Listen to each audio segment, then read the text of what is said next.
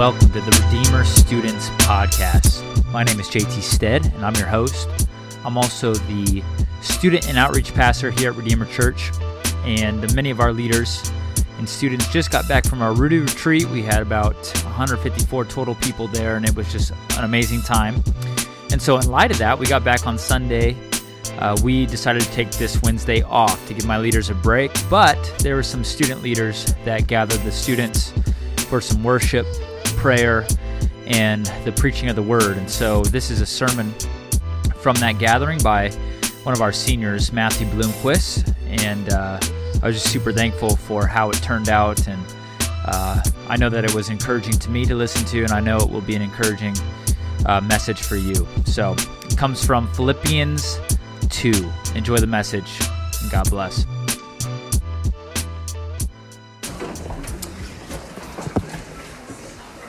Welcome, yes. So had fun to see you. We're squeezing in. This is great. Because of the rain, we are now in the basement, but we will make it work.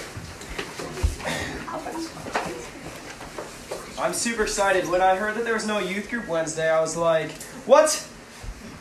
I can sleep over 3 days. This will be fine. So we were like, I talked to Parker and Steven, and we're like, let's just get people together. This will be great. And JT graciously allowed us to do this, and so I'm excited. I'm excited to see all you guys here. It's encouraging to my heart to see you guys didn't have to come, and even the leaders, you guys didn't have to come, but you came, and you wanted to be with your students and wanted to worship, and so that fills my heart with joy. And so, well, who was at Rooted this last weekend? Pretty much most of you guys. That's great. So at Rooted, what did we talk about? Somebody help me out. Junior hire. Oh, junior hire. What do we talk about? What were all the sermons about? What? Oh, louder, Jake. Holiness of God. The holiness of God, that's right. So Andrew brought us the word over Rooted, and he did an amazing job. And we learned a lot about the holiness of God. And in the first sermon, we encountering a holy God, and that was based out of Isaiah chapter 6, when Isaiah sees a vision of the Lord enthroned in heaven, and his response to seeing the holiness, the complete otherness of God, and that he is set apart, perfect. He says, "Woe is me, cursed is me, for I'm a man of unclean lips." We learned that, learning about God's holiness, we learned about our own sinfulness and our own unholiness. I hear a cat. Look at the cat wants to. That's awesome. And so then that led us into his second sermon, surviving a holy God. We saw that because God is so holy, and we saw how unholy we are, and so how can unholy, sinful creatures be in the presence of a holy God? And we looked at different stories in the Old Testament, like Uzzah, who, when the ark was falling, he reached out to touch it to keep it up, and the Lord struck him down because of how holy and glorious he is. Or Nahab and Abihu, who offered strange fire or strange worship before the altar, and the Lord struck them down. And so we had a predicament. How we are sinful creatures, and the Lord is holy. How can we draw near to a holy God, which was his third sermon? And we looked at Moses, and I've used the mediator for the Israelites to go up to the mountain and represent the people to God and God to the people. And so we saw that the only way that we can draw near to a holy God is through a mediator. But we saw Moses, at the end of his life, could he draw near to God in his temple? No. We need a perfect mediator. And the Lord has graciously provided that for us in the person of Jesus Christ, who is our eternal, perfect mediator. And through faith in Christ, we can draw near to a holy God. And even more than that, his third sermon was indwelt by a holy God. The only thing better than dwelling with a holy God is being indwelt by a holy God. And so we learned that those who put their faith and are united with Christ, as we talked about even in Ephesians a few weeks ago, have received then the Holy Spirit. And so today, along the themes of how, when we looked at Isaiah and he saw the holiness of God, he was humbled. And when you are indwelt by the Holy Spirit, a fruit of the Spirit is humility. And so, along those lines, we are going to further our study and look at humility. What does it mean to be humble? And then we're going to look at Christ, the perfect example of humility. So, if you have your Bibles, please turn with me to Philippians chapter 2. Philippians chapter 2. We're going to read from verse 1 through 11. All right. I'll give you a couple more. Paul and Timothy, servants of Christ Jesus. Paul and Timothy are the authors. Here, the Philippian church, the church of Philippi. And so, Philippians 2, verse 1. So if there is any encouragement in Christ, any comfort from love, any participation in the Spirit, any affection and sympathy, complete my joy by being of the same mind, having the same love, being in the full accord and of one mind. Do nothing from selfish ambition or conceit, but in humility count others more significant than yourselves. Let each of you look not only to his own interests, but also to the interests of others.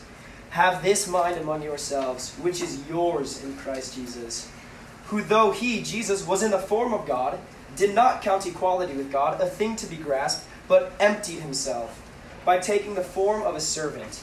Being born in the likeness of men, and being found in human form, he humbled himself by becoming obedient to the point of death, even death on a cross. Therefore, God has highly exalted him, and bestowed on him the name that is above every name, so that the name of Jesus every knee should bow, in heaven and on earth and under the earth, and every tongue confess that Jesus Christ is Lord, to the glory of God the Father. This is the word of the Lord. Thanks be to God. So, the first thing that I want to highlight to you guys is Paul's emphasis here on having one mind, or the unity of mind. And this starts back, if you look in chapter 1, verse 27. Paul says, "Only let your manner of life be worthy of the gospel of Christ, so that whether I come and see you or am absent, I may hear of you that you are standing firm in one spirit, with one mind." There we see it first. One mind. Striving side by side for the faith of the gospel.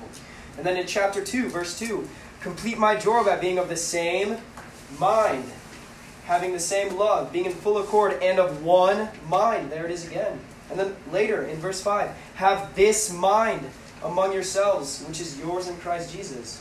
Paul's building an argument, and he's like, guys, we need the church, those who have received Christ by faith and repented of their sins, who are indwelt by the Holy Spirit. We are to have one mind. We need to have the unity of mind.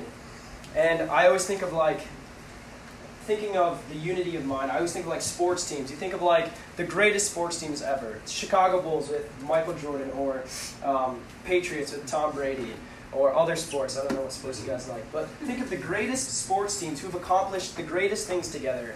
The reason why they won the championships and were together is because they had the unity of mind. You see teams where they're just full of players, where I think of, we had an Olympics one year with, where we sent our best basketball players to the Olympics, and our team was terrible because there were a bunch of superstars who were all selfish and wanting to be the all-stars themselves. Because it's unity of mind. When these sports teams and the players have one goal and are striving side by side to achieve the championship, they work together. And Paul's saying here, the church, we are to have one mind, be of one mind. We are to be united in our thinking. And think of that. Think of how much of an impact we can have on the world around us for the gospel and for the kingdom of God if we were of one mind, striving side by side together for the faith of the gospel. Think about in your schools and in your workplaces, even for the leaders. We need to be of one mind. And so that leads us to the next question is, and this is my second point, what is this one mind that we are to have?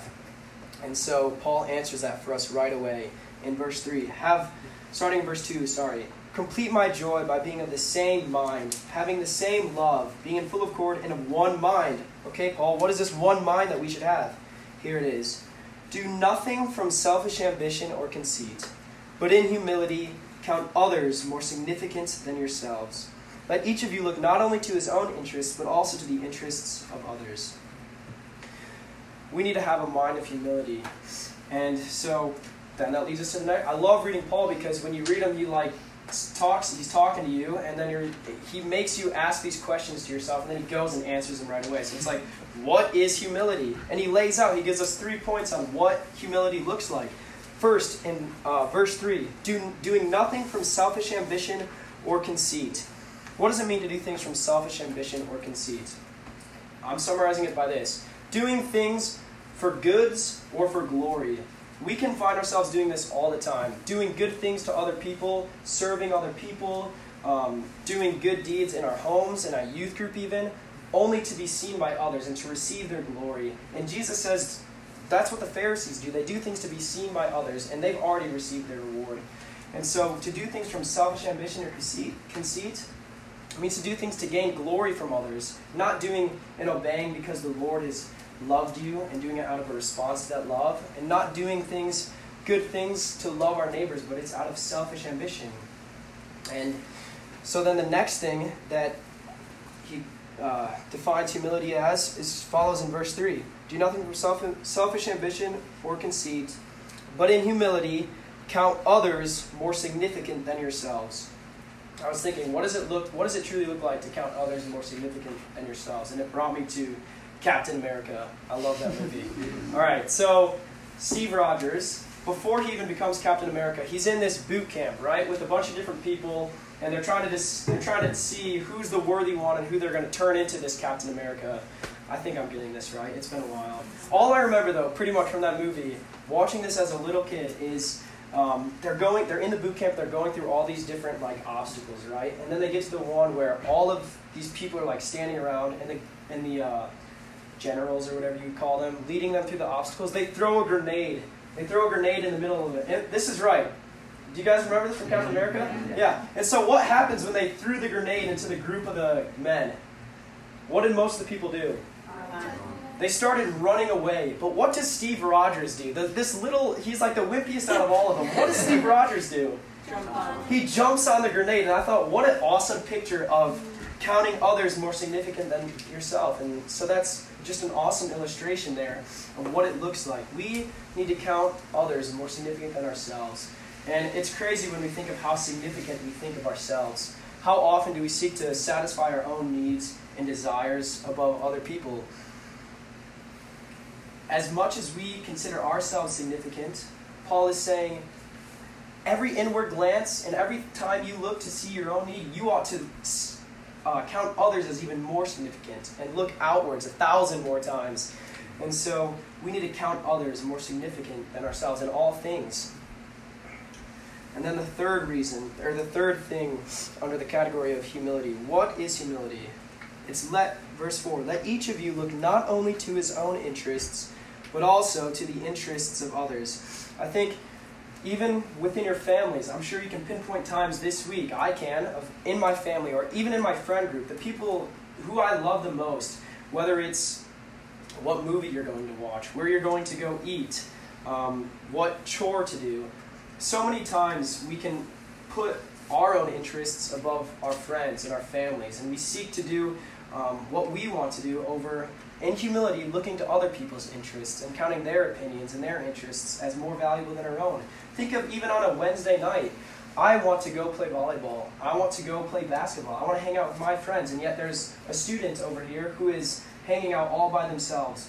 What does humility look like? It's counting their interests more than your own, sacrificing what you want to do for the good of your brother or sister. So this is what humility, that's what humility is. Paul first defines humility for us. And then, if that doesn't show us what humility is, Paul, now, going into my third point, shows us the perfect example of humility. If he first defined what humility is, he now shows us who humility is. And he points us to the person of Jesus Christ. So read with me, starting in verse 5. Have this mind among yourselves, which is yours in Christ Jesus. And I'm going to pause there. I love how he says, have this mind among yourselves, which is yours. He's talking to believers. This is your mind. Now you have received this by faith, and so walk in it. This is your mind. Have this mind among yourselves, which is yours in Christ Jesus, who though he was in the form of God, did not count equality with God a thing to be grasped, but emptied himself by taking the form of a servant, being born in the likeness of men, and being found in human form, he humbled himself by becoming obedient to the point of death, even death on the cross. Christ is the greatest example of humility. And before we can even begin to scratch the surface of the depths of Christ's humility, we must first see the heights of his glory before he even took humanity to himself. Think of God in heaven, completely sufficient in and of himself, in and of the Godhead, completely satisfied, not bound to time or space, cannot suffer, has no pain, completely content, all-knowing, all-powerful. This is who God is, and this is what he stepped down from to take on human flesh. So first, seeing in Christ's example of humility, we must first see his glory first, because we cannot even begin to see his humility until we see the heights that he stepped down from. And so first, see the glory of Christ before his humility. And now, take a look at verse 7. Christ, he has emptied himself by taking the form of a servant, being born in the likeness of men, and being found in human form. He was not born in the likeness of angels. He was not born in the likeness of the cherubim or seraphim, but he was born in the likeness of man. As Simeon read earlier in Hebrews 8, he took on human, sinful flesh. Not that Christ was sinful in and of himself, but flesh which is subject to pain and suffering as a result of the fall. This is what Christ has taken on. Charles Spurgeon says that if Christ were to condescend to take the form of the cherubim or the seraphim, that would have been an infinite humiliation within itself. Those are the highest of angels, designed to worship God. And he's saying, if Christ were to take the form of those, that would have been an infinite humiliation. And yet, no, he's descended even farther, to the likeness of human flesh, which David says, we are but worms. And Abraham says, we are but dust and ashes. And this is the depths that Christ has descended to. He has taken humanity to himself. So first we must see the example of Christ by seeing his glory. Then his humility in taking human flesh. And then I want to look at the humility of Christ in his birth. Look at verse 7. But Christ emptied himself by taking the form of a servant, being born in the likeness of man. Even the birth itself of Christ is such a great, incomprehensible act of humility. How could it be that the eternal God of life, I can read in John 1, in the beginning was the Word, and when it's talking about Word, the Word is talking about Christ. In the beginning was the Word, and the Word was with God, and the Word was God. He was in the beginning with God. All things were made through him, and without him was not anything made that was made. In him was life, and the life was the light of men. How can it be that the eternal God of creation, who's created Mary, is now confined into her own womb? How the Creator and the God of life, outside of time and space, has physical hands. The self-sufficient God is now completely sufficient, or completely reliant upon his earthly parents whom he has created. How can it be that Jesus Christ, all-knowing, has now come to this earth, taken flesh to himself, and it says that he grew in wisdom and stature? This should blow our minds to see God himself, fully God, fully man. What humiliation. And he wasn't born in riches. This is Jesus Christ. This is the King of the Jews who is fully God. This is the seed of the woman that we read about in Genesis 3 who has come to redeem Israel. All of the Israelites thought that this king would lead them with great armies, with great riches. But what do we find? God himself, born in a manger, a feeding trough, with animals, in a disgusting place, no room to lay his head. This is humility. This is what Christ has taken upon himself voluntarily because of his love for us, poor, sinful creatures. See the humility of Christ in his birth. And now, see the humility of Christ in his life. Christ lived a life of humility. It says he was, in verse 7, by taking the form of a servant. Christ was not just the head of his class. He was a servant. He lived a life of humble servitude. Think of all the people within Christ's ministry. Who are the people that Christ was constantly running to? Was it the highest people with the most authority, with the most riches? No. It was the outcasts of society that people wouldn't even look upon. They were the untouchables. People wouldn't touch them. The blind, those with leprosy, the sick, the poor. These were the people whose Christ's heart was for, that he ran to because our Savior is gentle and lowly. See the humility of Christ even in his life. And even among his disciples knew that he was the Son of God. They've seen his miracles. They've confessed him as the Son of God, the longed-for Messiah. And yet, Christ is the one who stooped even lower to wash his disciples' feet. Christ's whole life was marked by humility. And now, just as you think that he couldn't descend even farther, yet he has. Christ has humbled himself even in his death.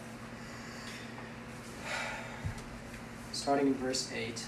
And being found in human form, he humbled himself by becoming obedient to the point of death, even death on a cross. How can it be, again, that the eternal God of life, in him is life, and life abundantly, now slain by death? Come behold, there's an awesome song I love called Come Behold the Wondrous Mystery. And one of the lines in it says, come behold the wondrous mystery, slain by death, the God of life. That's a paradox. That should blow our minds. How can it be that the God, the eternal God who has no beginning and no end, has chosen to take on human flesh and die, to be slain by death, to offer eternal life to us? Slain by death, the God of life. What great humility. But Christ did not die just an ordinary death. He did not die of old age or of natural causes. No, he died on the Roman cross. And Paul highlights that. He says, he adds it because it's so important. Jesus became obedient to the point of death, even death on a cross. Why the cross? Why is the cross so significant? The cross was the most disgusting and gruesome and horrifying form of torture, and the most humiliating form of torture, where people would, and Isaiah says of Jesus, you couldn't even recognize his face because of the torture that he endured. But even more than the physical torture, we see in Deuteronomy, God promises, and he says, cursed is anyone who hangs upon the tree, prophesying about the Roman cross that Jesus Christ would one day hang on. Jesus Christ became a curse for us so that in him we might become the righteousness of God. I think of Isaiah. What was Isaiah's response when he saw the holiness and the glory of God? He says, woe, cursed is me. Jesus Christ on the cross took that and applied it to himself. He said, cursed is me. He became a curse for our sin. Upon him was the chastisement that brought us peace. By his wounds we are healed. We were the ones who were stricken. We are the ones who struck him and beat him and mocked him. And yet, see the humility of Christ to die for even us, poor, sinful creatures, the ones who have hung him on the cross. What humility for Christ to die upon the cross. How can we not look upon the humility of Christ and now humble ourselves under his mighty hand and humble ourselves before others? Look to see the depths that Christ has gone to ransom you from your sin. See how undeserving you are, how undeserving I am of his death. And imitate that. 2 Corinthians 3:18 says, beholding Christ, we are transformed into his same image. Behold the humility of Christ and be transformed into his same image. Humble yourselves as you see how undeserving you are of the gospel, of Christ's sacrifice. And humble yourselves before others, considering them more significant than yourself, as Christ has done. Christ is the perfect fulfillment of that. Christ has done nothing from selfish ambition or conceit. Christ has always counted others more significant than themselves. Christ never looked to his own interest, but always the interest of others. So behold the humility of Christ, and humble yourselves under his mighty hand, and humble yourselves before each other. And now, we could talk about the humility of Christ for all eternity, and we will be singing of the humility of Christ for all eternity, but Paul does not end here. He ends on a high note. No pun intended. We're about to talk about the exaltation. So, read with me in verse 9. Therefore, circle that word, therefore. Anytime you see this in your Bible, this is huge. Saying, in light of the fact, because Christ has humbled himself in his life, in his birth, and in his death, in light of this, because of this, God has highly exalted him and bestowed on him the name that is above every name, so that the name of Jesus every knee should bow, in heaven and on earth and under the earth, and every tongue confess that Jesus Christ is Lord, to the glory of God the Father. I think of in America, we have the Medal of Honor, which is the award for the most selfless people in our army who've done just insanely courageous acts to love those around them. And so they received the Medal of Honor, which is the highest award in America, in our army. And in the same way, Christ is giving the highest award to Christ, because Christ has done the greatest work of humiliation. God the Father has looked upon the sacrifice of Christ and has been appeased. His wrath was satisfied. And he's looked upon Christ and said, "Well done, good and faithful servant." And so now he is awarding him with the highest of awards, seating him at his right hand in the heavenly places, far above all rule and authority and power and dominions. And he has bestowed on him the name that is above every name. No king, no person. Kingdoms will rise and fall, but the name of Jesus will stand forever. He has the highest name, and he will receive the highest praise, because this is what Christ deserves. And this is God's gift to Christ, and we are a part of that gift. We are Christ's bride, and all whom Christ has died for, we will worship him for eternity. Christ will receive the highest reward. He is seated in the heavenly places now, in the highest authority, with the highest power, and will receive the highest praise. In verse 10 it says that, so that at the name of Jesus every knee should bow. Not some knees should bow in heaven and on earth and under the earth, and every tongue confess that Jesus Christ is Lord, to the glory of God the Father. It is not enough praise to Christ for some knees to bow and some tongues to confess, but every knee, that includes all of us, we are a part of this every knee will bow in heaven and on earth and under the earth, and every tongue confess that Jesus Christ is Lord. So will you bow the knee now and confess Jesus Christ is Lord now, out of a heart of love and affection, seeing his beauty and his glory and his humility? Will you bow the knee and confess him as Lord? You have his promise. He says, all who call upon the name of the Lord will be saved. So I urge you, call upon the name of the Lord now and bow your knee. Bow your knee out of love and affection. Or one day when you face him on Judgment Day, he will force every knee to bow before the throne. And he will say to some, depart from me, for I have never known you. So bow the knee now, out of love and affection, seeing his humility and his love and his heart for you, to plunge onto the cross in death for you. Psalm 2 says, kiss the Son, talking about Jesus. Kiss the Son lest he be angry. Kiss the Son now out of love and affection for what he's done for you. Not with a kiss like Judas of betrayal and hatred, which confesses with your mouth but does not believe in your heart. But bow the knee now and exalt Christ. Exalt Christ. Just as the Father has looked upon Christ and exalted him in heaven, how much more should we? We should exalt Christ. Exalt him for his humble life in your place. Exalt him for his humble death in your place. Exalt him for his advocacy as he is sitting in heaven even now. You saints, brothers and sisters, he is pleading for you and he is praying for you. You have an advocate in heaven, interceding for you with groanings too deep for words. So exalt the Christ. Exalt him not only with your lips, exalt him with your lips. As we go in song after this, exalt him with your lips, but not only with your lips, but with your heart. Exalt him. Let all that is within you praise the Lord.